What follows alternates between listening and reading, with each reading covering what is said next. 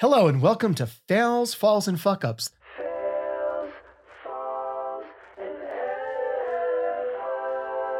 the show that skins your knee for you so that you don't have to put out the effort. Joining me today is Michele Vice-Maslin, an Emmy Award-winning music producer, songwriter, and publisher who, despite having better things to do, is going to talk to me. Michele, how are you doing today? I am fabulous. I am happy to be here talking to you. Yes, I always have other things to do, but it's great. Great to be here. You are very funny. Well, thank you. That's just the face. Wait till we talk to each other. Anyway, we're just going to get right into it. You are very successful, and of course, as you know, I don't care about that. I want to hear about your biggest fuck up. So, Michele, talk to me. Well, isn't it everything is a combination of all of our mess ups, right? Yes. Everything. I mean, I teach a course to help people not go through the school of hard knocks that I have been through. So I've been a professional in the music business for 42 years, and I have fallen on my face constantly. Yes. I try to help people so that doesn't happen for them, right? And then every time I think I've kind of got it covered and I might not fall again, bam, something happens. So it's constant. That's how we grow, I'd like to think. That is how we grow. But let's go back to a seed from which you had to grow from. So thinking back to your early career, if it's possible for you to think back, if you want to think back that long, but 42 years ago, as you're just breaking in, what were tributes? What was something you did back then that you were sort of like, if I could only get a hold of a young me and just maybe slap her for 5 minutes or cuddle her for 5 minutes? It depends on what version of slap or cuddle she needs. Well, see, this is where you're probably not going to like my answer. So I don't think that way. I think everything is meant to be in life. Everything is meant to happen. Everything is meant to bring us where we continue to go. And when I look back at my old self, I think she did pretty good. She tried pretty hard. She came all the obstacles in front of her. And then when there were more obstacles, she made it around those. So I don't really look back and want to say to my younger self, you should have done this, wish you would have done that, because I don't. I mean, I'm just a product, like we all are, of what has happened to us and what we've been through. And so, I never look at it that way. I just look at it as I want to help others, not do something, Let's reframe the question a little bit. So as you said, part of life, like the obstacles you encounter in your life are part of what helps you grow and change. So for the sake of the audience, let's have an example of a very big obstacle you had to overcome, what it was, how at the time you felt about it, and then what were the steps you did to overcome it? And out of that, what were the lessons learned? Okay, so I would have to say there's an ongoing obstacle in my life. I am a female music producer. In a field that might be very misogynistic, I'm guessing? There are only 2% of professional music producers who are women. 2% that make a living doing that. As a songwriter, there are only 12% of the professional songwriters who make a living are women. But so that's already tiny. The music producers, 2%. So basically, there are none of us. And the obstacles are endless. And because I forget all the time that I'm a female music producer, because I don't think about it, I just think I'm doing a great job. I often run into obstacles and don't get hired for things. When finally thinking about it, it's really probably because I'm female. And I'd say that is something I keep falling on my face about because I don't think about it. I don't remember it. I just believe in forging forward. But it has happened consistently through my career where I have been passed over because I'm a female, where I've had a collaborator who's a male, and that person has later been rehired by the company that hired me originally and they X me out of the equation. So yeah, it's a problem. I have a question about the male collaborator, because I'm going to make an assumption that even when you work with a male collaborator, when this is presented, even if the male collaborator is being absolutely forward about your level of participation, that you do not get the credit that you deserve in that collaboration externally. Yes, a lot of the time. And the interesting thing is, most always in the collaboration, especially with my main partner, I am the producer. But they automatically, the powers that be, think he is the producer because he is male. And when they find out that all the files are in my hard drive and that I am the producer, I see disappointment often. See, then they're really forced to hire me because they want the production, but they don't really want me. They really want him, but he didn't do it. So I've seen this consistently. It's, again, like I'm saying, I'm only thinking about it now because you're asking me, but I don't really worry about it. I don't really think about it. I just do my job. The reason I do want to talk about it and talk about it a little bit more is because I think you've got a great point of view on it, and this drive forward, like, I don't care that I'm a woman. I'm going to kick down that door as often as I have to. I think there's a lot of other female artists, especially anyone who wants to get into the higher level music production, to not just be a singer or just a singer-songwriter, but also a producer or a power player. They need to hear your voice. And you, as you said, you give these classes, you teach all these things, and even in this forum, that voice needs to be heard. I think that we all have to be empowered by who we are. We all are what we are. Some things we can change nowadays, but I mean, I am 5 feet tall and weigh 100 pounds. So as a male, I probably might have a little difficulty in this world if I transitioned anyway. So, but as a small person, I would say that it's even more of an issue, because if you are a very tall, big woman, then you become more of a figure of dominance than if you were tiny like me. And the job of the producer is the dominant position. Yes. So, right. And I am very girly, and I like to be. And yet, I'm tough. So the juxtaposition of the two. You're a New Yorker. You know how to throw a punch. I'm a New Yorker. Yeah, I'm very tough. I'm very New York. And some people don't appreciate that. And especially when you're tiny and little, they want you to sit there and be quiet. You're supposed to be a little doll. Yes. And the fact that it's going to be like, no, here's my opinion. Here's the way we're going to do these things. And you are going to sit down and shut up and we're going to do it. They're not expecting that. And you're not supposed to do that, even though. Yes, I've been told I'm very bold many times. Very bold. Oh, that sounds lovely. It's a famous Irish songwriter. You're very bold. Very bold. And he didn't mean it as a compliment. That sounded very backhanded complimentarily. Oh, the little girl's very bold. Yes, exactly. So I think that what we should learn from that is just go for it. Just do it. I mean, I have some students who are songwriters just barely starting out, and they're in their 70s. Okay? That's awesome. Right? Yeah. I mean, we shouldn't put age limits on ourselves. We shouldn't put gender limits on ourselves. We shouldn't put race limits on ourselves. Nothing. But are they obstacles? Sure. And do they help us fall on our face sometimes? Sure. Because they can try to be in our way. But if we don't allow them to be in our way, then we are good. That's how I see it. I haven't actually had a lot of obstacles. I haven't figured out a way to get around. And those I have, and that's part of what I teach as well, is get around that. Don't pay attention to that. And who cares, right? Someone told me the other day the biggest takeaway they had from our consult was who cares? They were going to put a sign up that says who cares, right?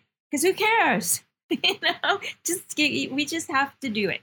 So I wish I had a better answer for you of really specifics of what's happened. I mean, sure, like I've signed contracts before I was educated where I signed something stupid.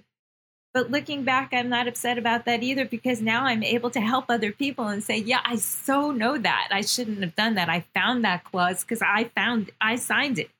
That was done.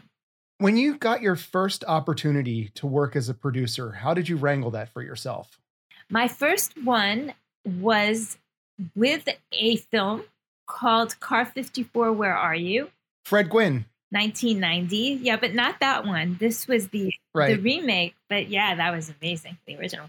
The remake was fantastic too. So it was a feature, and I wrote and produced the song that was actually the character theme for Fran Drescher's character in the film. It's called The Girl of My Dreams. And Sam Moore from Sam and Dave recorded it, and I produced him.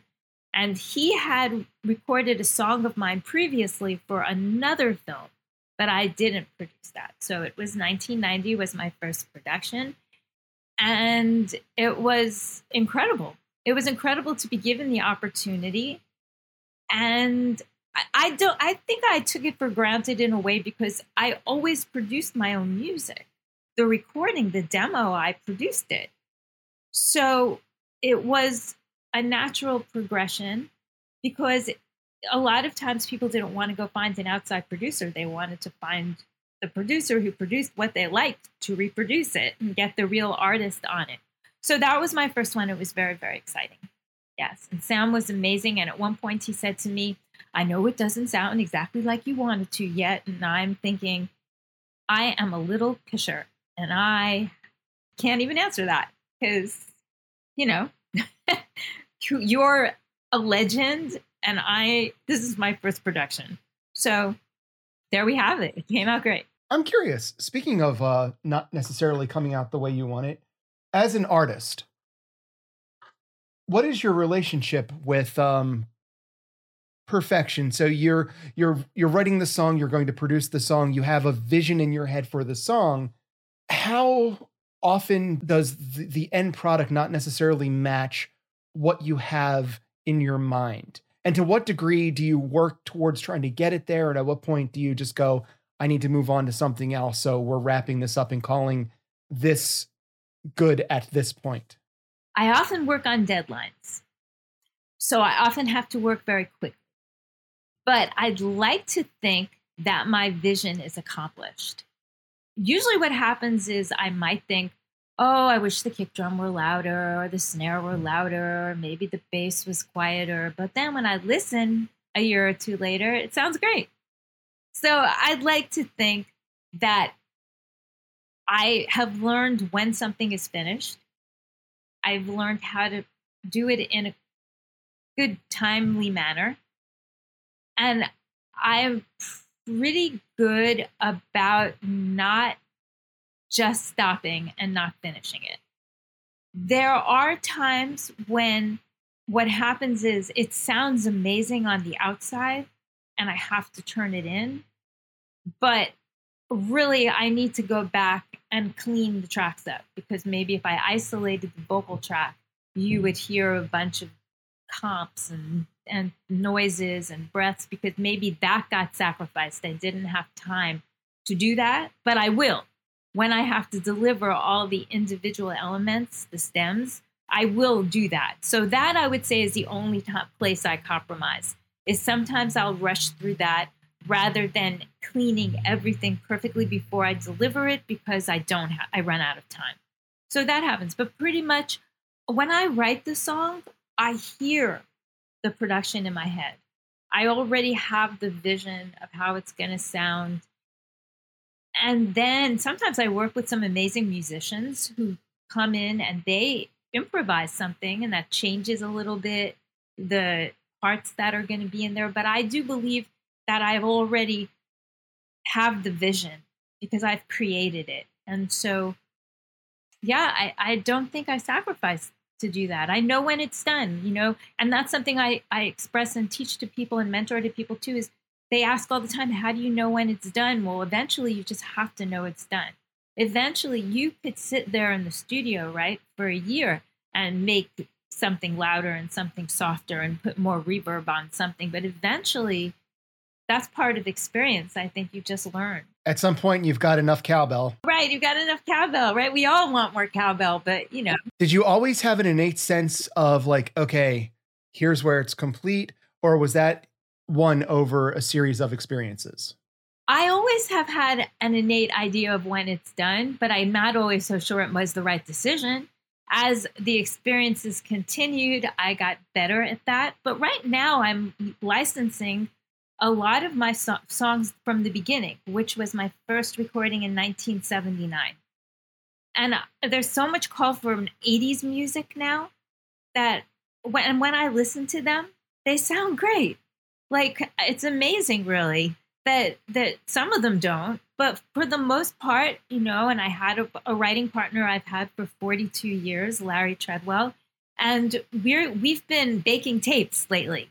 Like baking the old tapes and trying to salvage them and transferring them to digital so that we don't lose all our work. And it's pretty amazing how much we were able to do with 4 tracks and 8 tracks and a 16-track 1-inch, and how everything sounds great.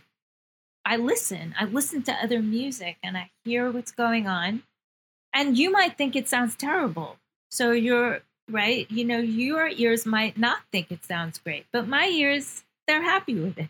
As a kid who came out of the metal scene as a teenager, if it wasn't music that I was into, it sucked. So one of the maturing things that had to happen is kind of come to the realization, look, you not liking something doesn't equate to a quality thing. It's just, this didn't speak to you.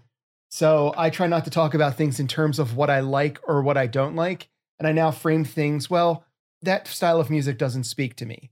Because I can appreciate the artistry and also the crafting of it. So, but I know what you're saying. Yeah, I mean, I actually sang in a heavy metal band in Tucson, Arizona. Tucson. And I sang Back in Black every night. And I did 4 to 6 sets a night. And I sang Back in Black like that every night. And I inherited the band from a guy. I became the girl singer, but he was a guy. So I sang all the songs and the Green Man Alici and like all that stuff. And please tell me please tell me that somewhere out there in a way that I can get my hands on, there is a version of tiny 5 foot, 100 pound you singing either Iron Man, Sabbath, Bloody Sabbath, or War Pigs. Please. Nope. None of them. You raised my hopes and then you dashed them on the rocks. Yeah, there is some recordings from that band, though, that do exist. That was in 1979. But I definitely did that every night. So I do have some recordings from it. And I was not a metal fan at all. I stumbled into the band and I was just wanting to sing anything, anywhere. And the band had gigs and we got paid. So yeah, I for sure did your style of music and learned it. And the first thing I produced was a soul song because Sam Moore is a famous, legendary soul singer. So I did a lot of R&B that I had learned how to do. And I did a lot of performance art, weird stuff like Bjork, he wasn't even born then. But I mean, I love all kinds of music. So I just learned how to make it. And I get hired now to create in genres I might not be the most familiar in, but I listen to it, hire the right musicians, and just get the job done. Yeah, it's fun. So at this point as a songwriter, I can pretty much come to you and go like, okay, what I now need is a sort of cross between Slayer and Daft Punk. And I want it to have a little bit of a Norwegian feel with Gregorian chant sort of thing in the center. I need it in 3 to 5 weeks. Here you go. And you can just go like, okay, all of these pieces need to be put together and focus on it. And in 5 weeks' time, we would have that song. Yeah. And usually I don't get 5 weeks. Last week I got 5 days, but yeah, for sure. If I had 5 weeks, that would be awesome. And yeah, I can totally bridge that for you. Now, if you like it or not, like you were talking about what you like. If you like it, that's subjective. But can I create that for you in my feeling of what that would be, yes, for sure. Yes. And that would be super fun, actually. Those were cool parameters. Now, out of curiosity, being a high level, I mean, Emmy award winning is about as high level as it's going to get, musician and music producer and whatnot. When you are on your off time, do you relaxate to music, or what is your I need to turn my brain off for a while thing? How do you? I rarely get any downtime. So when I'm sleeping. Perfect. I just am working nonstop. I have for decades. But when I have some actual downtime, no, I don't want to hear any music. I don't want you to put it near me. Aside from laying there with like a wet towel over your eyes and gently moaning to yourself, when you do have this theoretical downtime, what do you do? Is it I go to movies, I play board games, I paint? I swim, and I sit in the hot tub and read magazines, which is also working, that part. But I swim. Yeah, swim lots. So you've proven that you can basically take whatever musical ingredients and make a stew out of it. What is it like to be able to go like, yes, here's your classical piece, here's your contemporary pop piece, here's your death metal piece, and then here is your Tibetan throat singing piece? I collaborate with a lot of people. So not necessarily always co-writing. Sometimes I write alone, but the musicians that I bring in and the singers that I bring in, I make sure are experts in the genre at hand.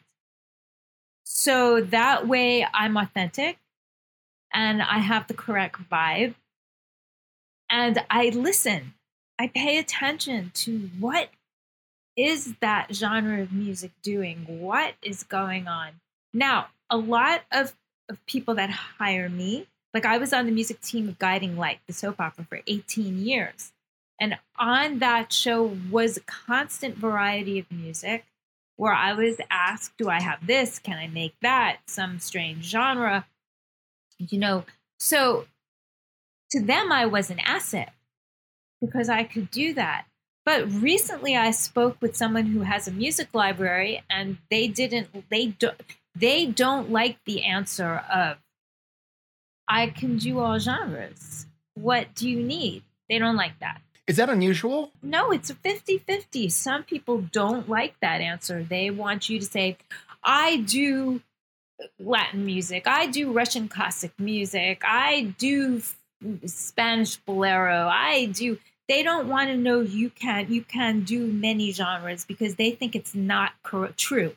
They think that you're not good at it and you have one specialty or maybe two, and they don't like that. Other people think that's so great that you're such an asset. So one company particularly didn't like it, and they get upset about it. Like they think that you're an imposter. Do they not hire you? Do they fire you? Is it like, what's the end result? Or no, it's just a discussion. So basically one needs to come up with, okay, hire me for this. Hire me to do EDM dance music. I like to do that. Good. Some people don't like it. But again, you can't really read that, so it's a little difficult. And if I go through all my credits, I have placements and songs recorded by major artists in many genres. But for some reason, some companies like to pigeonhole you, and they don't like to know you can do other things.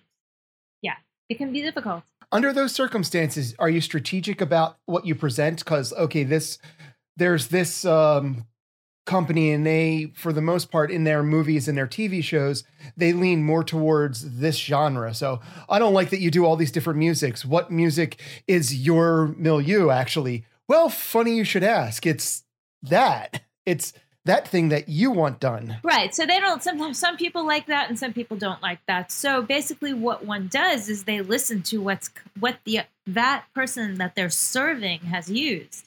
So if I'm going to I'm going to pitch music to you, right? Now I know you like heavy metal music.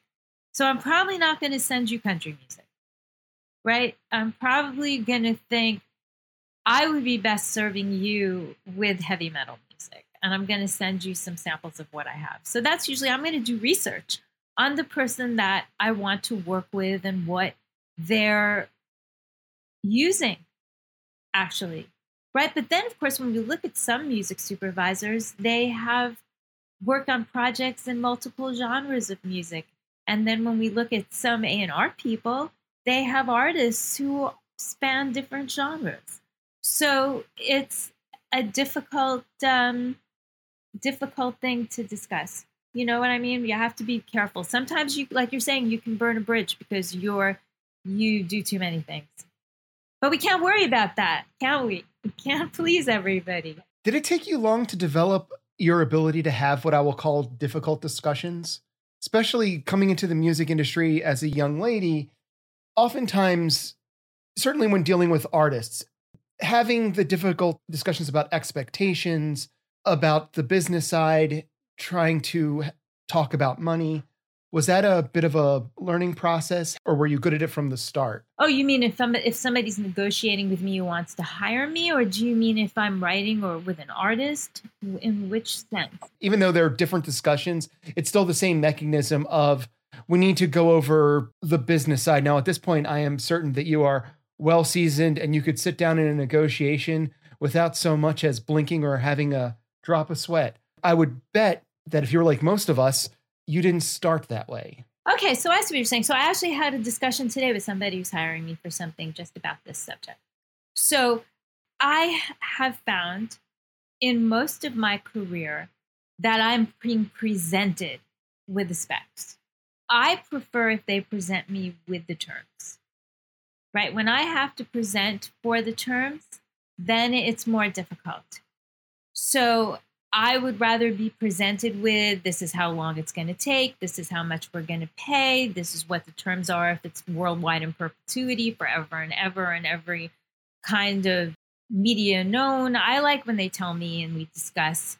And so I had to learn, though, of course, what those things are in the business. I had to learn all the terminology. And of course, when I started, I knew nothing. So I actually, that's why I teach a course, is because I'm teaching everybody all about this terminology that I know and all about everything I've learned, because I did not know these things, right? And I would sit in a meeting and I had no idea what they were talking about. And when I got my first publishing deal, which was in 1990, because I had a hit song and I had $9 in the bank and a car that was the Road Warrior with no hubcaps. Perfect. Yeah. Oh, yeah. I was right on. You know, I knew nothing, and I was sitting in this meeting with a major publishing company, and they're all talking, like 5 people, 6 people in the room, and they're discussing what they're going to do for me and do with me and what I'm going to do, and on and on. I had no idea what they were talking about. Finally, one of them said, "Don't you think we really ought to tell her we want to sign her?" And I knew nothing. You know, I also knew that I had a friend who was a signed writer to a publishing company, but I had no idea what she did. Like, I really didn't understand, because I really wrote songs mostly for myself in my band, which was performance art and completely weird. And I really didn't know anything.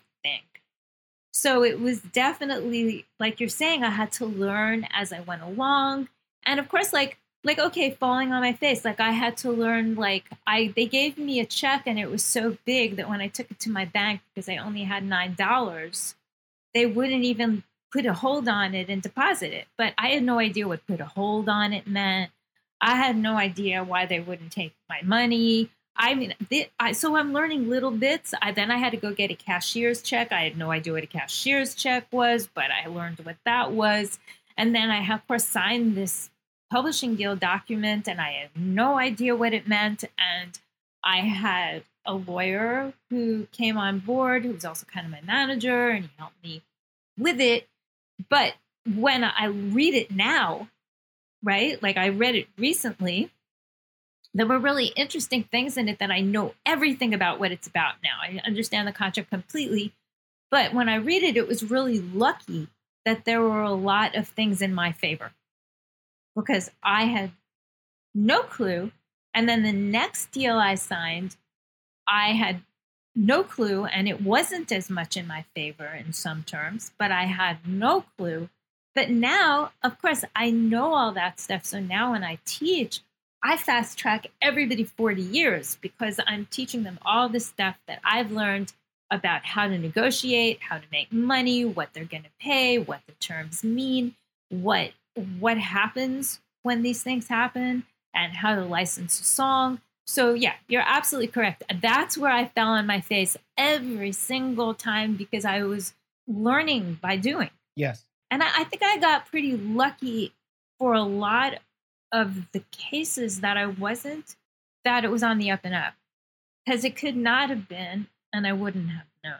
Yeah, that first time really could have been a horror show had they not been treating you fairly. Yes. And they treated me very fairly, actually. And better than the second time, where I still was learning. And the second time the contract wasn't as good. But the interesting thing about the second time was that I had a reversion where I got all my songs back.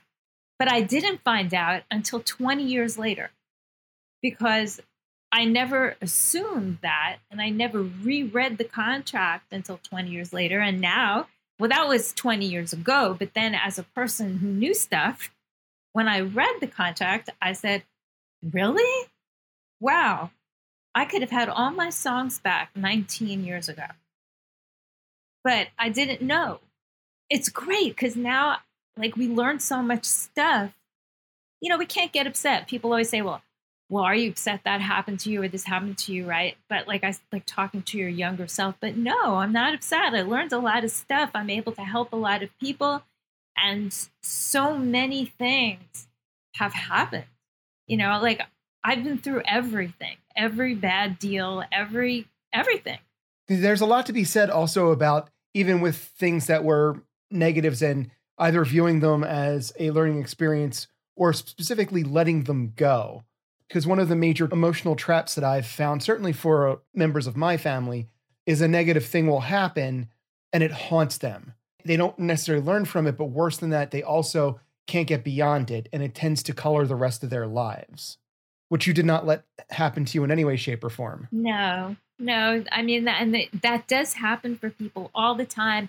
It leaves them stuck in terms of artistry in the music business, right? I've worked with some artists who've been so afraid to sign the paperwork, that eventually nothing happens for them. And I see it as just sign it, just do it. It's not going to kill you. And it'll probably be just a few songs or some body of work. And it's not going to be usually forever. And get someone to help you read it. And just, you have to go for things because if you're always so wary of everything, and like you're saying, it keeps you stuck. And so many people I know have gotten old by not signing anything and being so afraid of signing anything or releasing their music. They're afraid people are going to steal it. They're afraid all kinds of stuff, you know, and that doesn't really help us in life get ahead. So no, I don't let anything stop me, and I don't let it bog me down. And if somebody doesn't like me and doesn't want to work with me, I don't care. And that's their prerogative. And, you know, whatever. Like, I think that there's so much work to go around if we're empowered, all of us, to just move forward and not get stuck.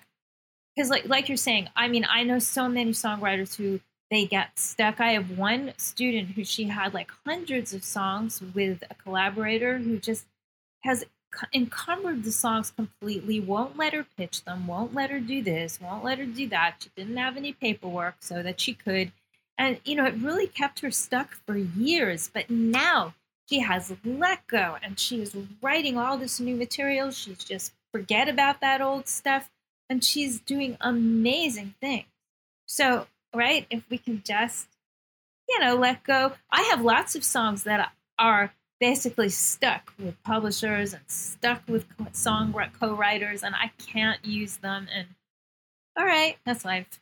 You know, I learned now not to let that happen again, hopefully. And I think that's a great lesson to learn. As we go into a wrap up, is there any other lessons you would like to impart? No. The lesson is there is no lesson. Yeah, just go for it. Just learn. But I'd say education is key. People right now, there's a lot of ways to get educated. People go to seminars constantly. They go on panels. Every organization has a panel on this and a panel on that. But the problem is you don't really get educated with the basics. You just sit in those panels and you don't know what's going on. It goes over your head. So I think we're just artists and we're going, oh, I'll let my manager take care of that. Oh, I let my publisher take care of that. Oh, my business manager pays all the bills. This is not good, because then we're always going to get taken advantage of, right? Like even Oprah says she signs every single check.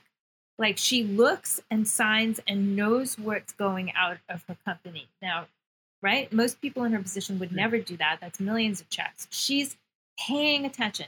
Well, that's what I believe we have to do, is know our business, be educated, understand the basics of music publishing. We can't just know nothing and be sending our songs out, because then we're not going to be empowered and not going to get anywhere. And if we leave it to all those people, they're going to take advantage of us because we're not going to understand.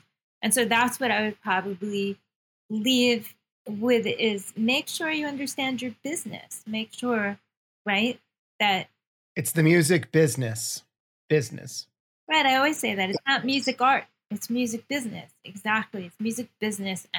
But on the other hand, if we want to make music for our own souls, that's just as valid. Like music isn't more valuable because it makes money.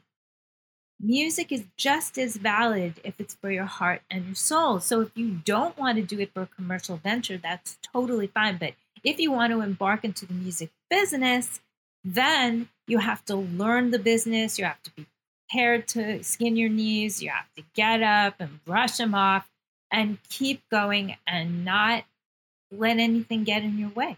What I would like to do is offer you this opportunity to just shamelessly plug yourself. Oh, shamelessly plug myself. Well, if I would shamelessly plug myself to the powers that be, I have loads of cool music. Love for you to license them. Share, you are my idol. I want you to record one of my songs. There's my plug to share. As for the course that I teach, I will plug that. I teach a course that's 16 classes, takes you from soup to nuts. It's called From Song to Sync and More. And it's all about music publishing, music creation, licensing, contracts, royalty statements, royalties, everything that's needed for one to know to pitch and place their music, be it in media like syncs, or be it with artists, like having cuts with major label artists. I teach all about how to do that in a very step-by-step hand-holding manner where I care so much and want to make sure my students succeed and they're all succeeding. And that course can be hopped on at any time.